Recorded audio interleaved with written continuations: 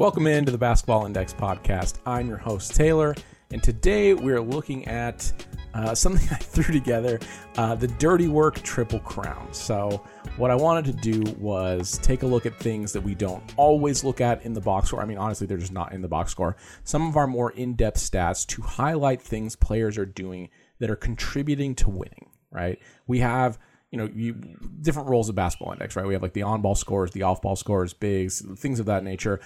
Sometimes people talk about glue guys, but I wanted to kind of build a firm criteria for what we could consider dirty work that you need your role players to do in order to be successful.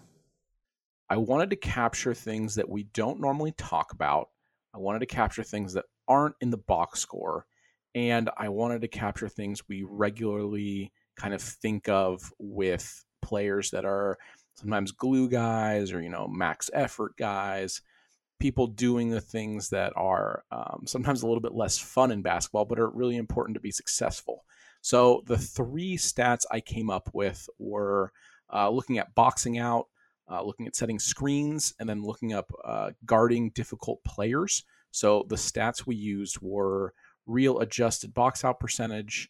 The other one was screening talent. And then the last one was matchup difficulty. So again, we're looking at, because like rebounds are a thing that we look at, right? We obviously know when someone grabs 12 rebounds, but boxing out is a really important part of that because it can help with if like you box your guy out and there's a couple tips, it can prevent your guy from getting a rebound, or you boxing out can just help a teammate. Like it's one of those things that it affects things, but it's not always captured, or it's really hard to notice, especially in real time, like basically impossible. Screening talent just takes into account like how well you're setting screens. And then matchup difficulty. Obviously, you should get credit for that because if you're guarding all NBA players every night, like that's harder to do than guarding just a average run-of-the-mill player. So box out, screening talent, matchup difficulty to kind of make a triple crown of the dirty work. Grabbed all the data. I looked at 2022, so last year's season. I am going to do this year, but I just wanted to wait a little bit longer just to have a little bit more data collected because I didn't want it to like jump around super crazy. But one of the things I wanted to look at was players that have moved in the offseason and potentially teams that might be missing that or have added that in the impact that has been felt.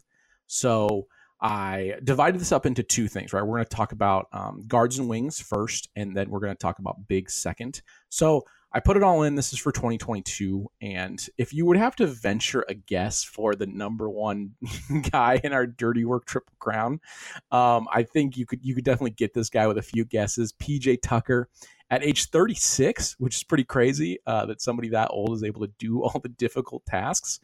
But he was number one. Wesley Matthews, another guy, age 35 season last year on Milwaukee. He was number two in the dirty work triple crown. Avery Bradley on the Lakers.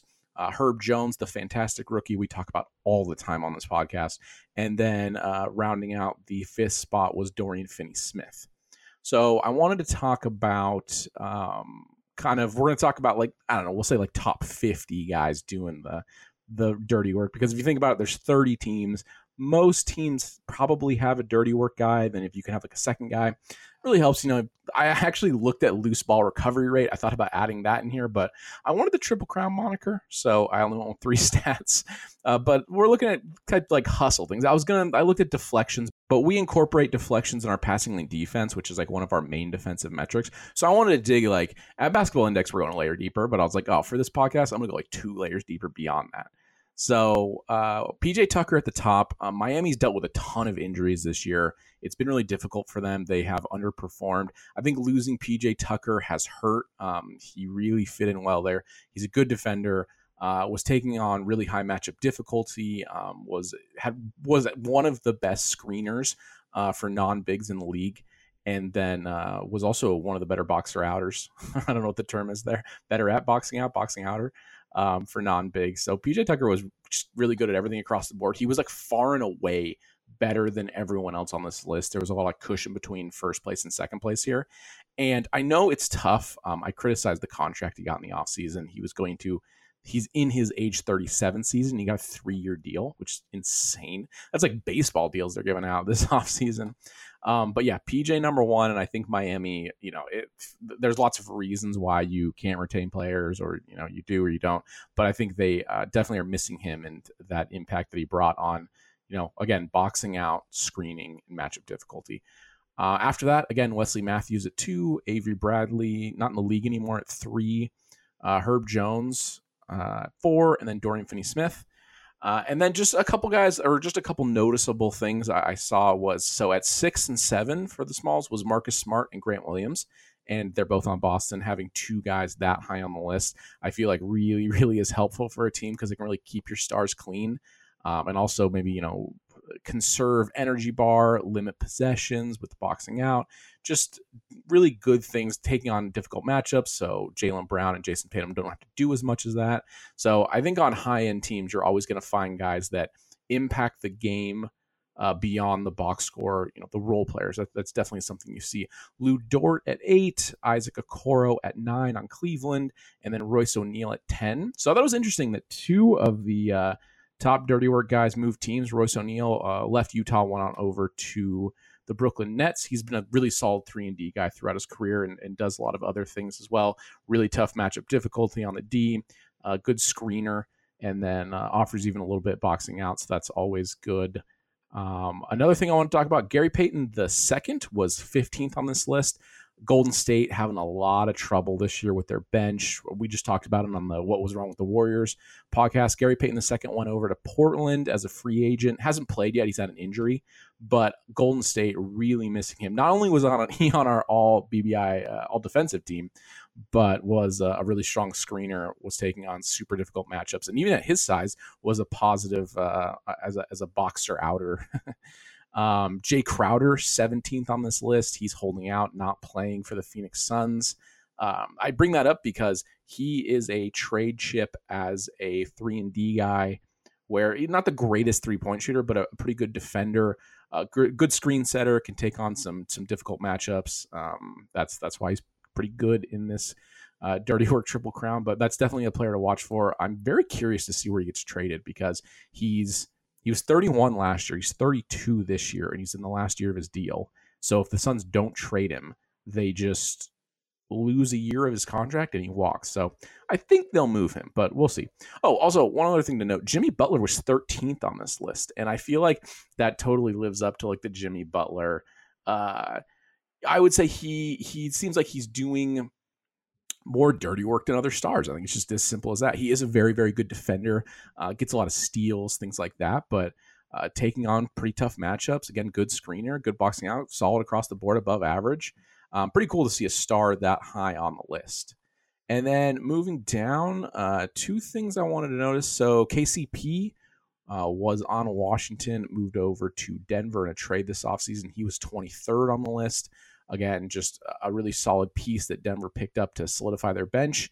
And then Bruce Brown was in the top 50. He is another player. He left Brooklyn, went over to Denver. So Denver got 2 top 50 kind of grit and grind guys. And I feel like that's a good thing to do when you're like, all right, our team's good. We've solidified most of our good players. They're on long contracts. We got a couple guys coming back from injury, but we got the MVP of the league. Like, we have enough talent. Surrounding them with guys that do the dirty work, I feel like is a really, really good move. So that's going to be it for the smalls. There's tons of players I could talk about on here, but I don't know how much I'm allowed to talk about boxing out, screening, and matchup difficulty in a dirty work Triple Crown before people will say, well, I don't need to know about the 78th best guy in this stat you just created. I will say, guys, there's a lot of very tech savvy people at Basketball Index.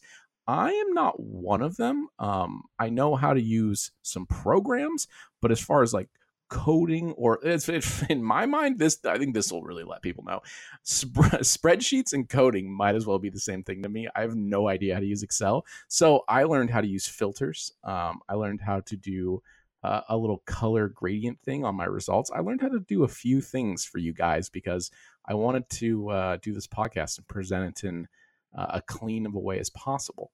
So again, we're looking at our Triple Crown for Dirty work, boxing out, screening, matchup difficulty. We're looking at the bigs now. So this number one, I'm going to give you a second to try to guess. This is a guy I've described on the podcast as having noticeable heart, enough heart where I actually said that I count it in like my evaluation of him. And I think it's pretty difficult, especially when it's a team I don't watch that often, where if someone is trying that hard all the time, I can't help but make note of it. But the answer is Dwight Powell on Dallas. He is a guy that, he's really strong across the board. Very good screener. Let me sort by this. He might be, number one screen talent in the league last year. Strong matchup difficulty. Really solid in the box out numbers. Yeah, Dwight Powell's a guy I've noticed for a few years just being like, geez, that guy is really going at it when he's on the court. Number two, Kevon Looney. That I think makes a lot of sense for people. The Golden State's always on TV. They're always in the playoffs. And Looney, rightly so, has been praised for doing so much dirty work. Him and Dwight Powell were kind of noticeably, not by a crazy amount, but those two guys were kind of alone, and then there was a little gap, and then everybody else. So yeah, Dwight Powell, Kevon Looney. I love that Looney gets the love he does because he is doing sometimes the not glamorous work. That's also kind of the beauty of the good teams is they're on TV so much. It's so much easier to get familiar with their non-star players. And then the broadcasters can kind of build slow, kind of long developing narratives that describe their skill set. So highlighting Looney there is very good. And Golden State retained him during free agency. They knew how valuable he was to the cause. So that was a good move by Golden State. Number three, Bam Adebayo. Doing the dirty work. Really strong matchup difficulty because he does switch out a lot. Good screen talent. And then everyone at the top's pretty good at everything for the most part. But again, cool to see a player of Bam's caliber this high up on the dirty work triple crown. After that, Mitchell Robinson at 4. He is an amazing rebounder. I'm pretty sure, number one in our box out data by a wide margin. So you box a lot of people out, you are going to get some rebounds. And then number 5, Nikola Vucevic on the Bulls. Again, solid across the board for him. So our top 5, Dwight Powell on Dallas, Kevon Looney, Golden State, Bam Adebayo, Miami, Mitchell Robinson, New York, and then Vooch on the Bulls. And then right after that, guys you'd expect on the list, Steven Adams at 6 on Memphis. Really strong screen setter. For years he's been doing that, getting point guards free. Great at boxing out. We talk about it all the time. He's like the best offensive rebounder in the league. Joachim Poeltl on there at 7. He's just a huge guy, so he's going to be good at a lot of these. Draymond Green at 8, and Al Horford at 9, and then LaMarcus Aldridge at 10. So that rounds out the top 10. Joachim Poeltl's an interesting guy. I had him highlighted because he's been rumored in trades.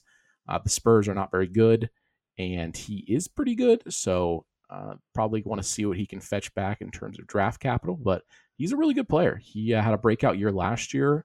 He's always had really solid D. LeBron, had a really strong offensive year last year, and I'm interested to see where he is in the data this year because that could maybe help his trade value. Draymond Green, he loves to do the dirty work. That's the difference between Draymond Green and other players. Like, he wants to do the dirty work. Al Horford, just the ageless marvel, was 35 last year, was top 10 in this. So, yeah, this was kind of a fun stat. Just kind of wanted to highlight the unsung heroes of basketball, doing the things that need to be done in order to make their teams win. So I think there wasn't a lot of surprises at the top. I think the top guy, you could have guessed, Dwight Powell and PJ Tucker.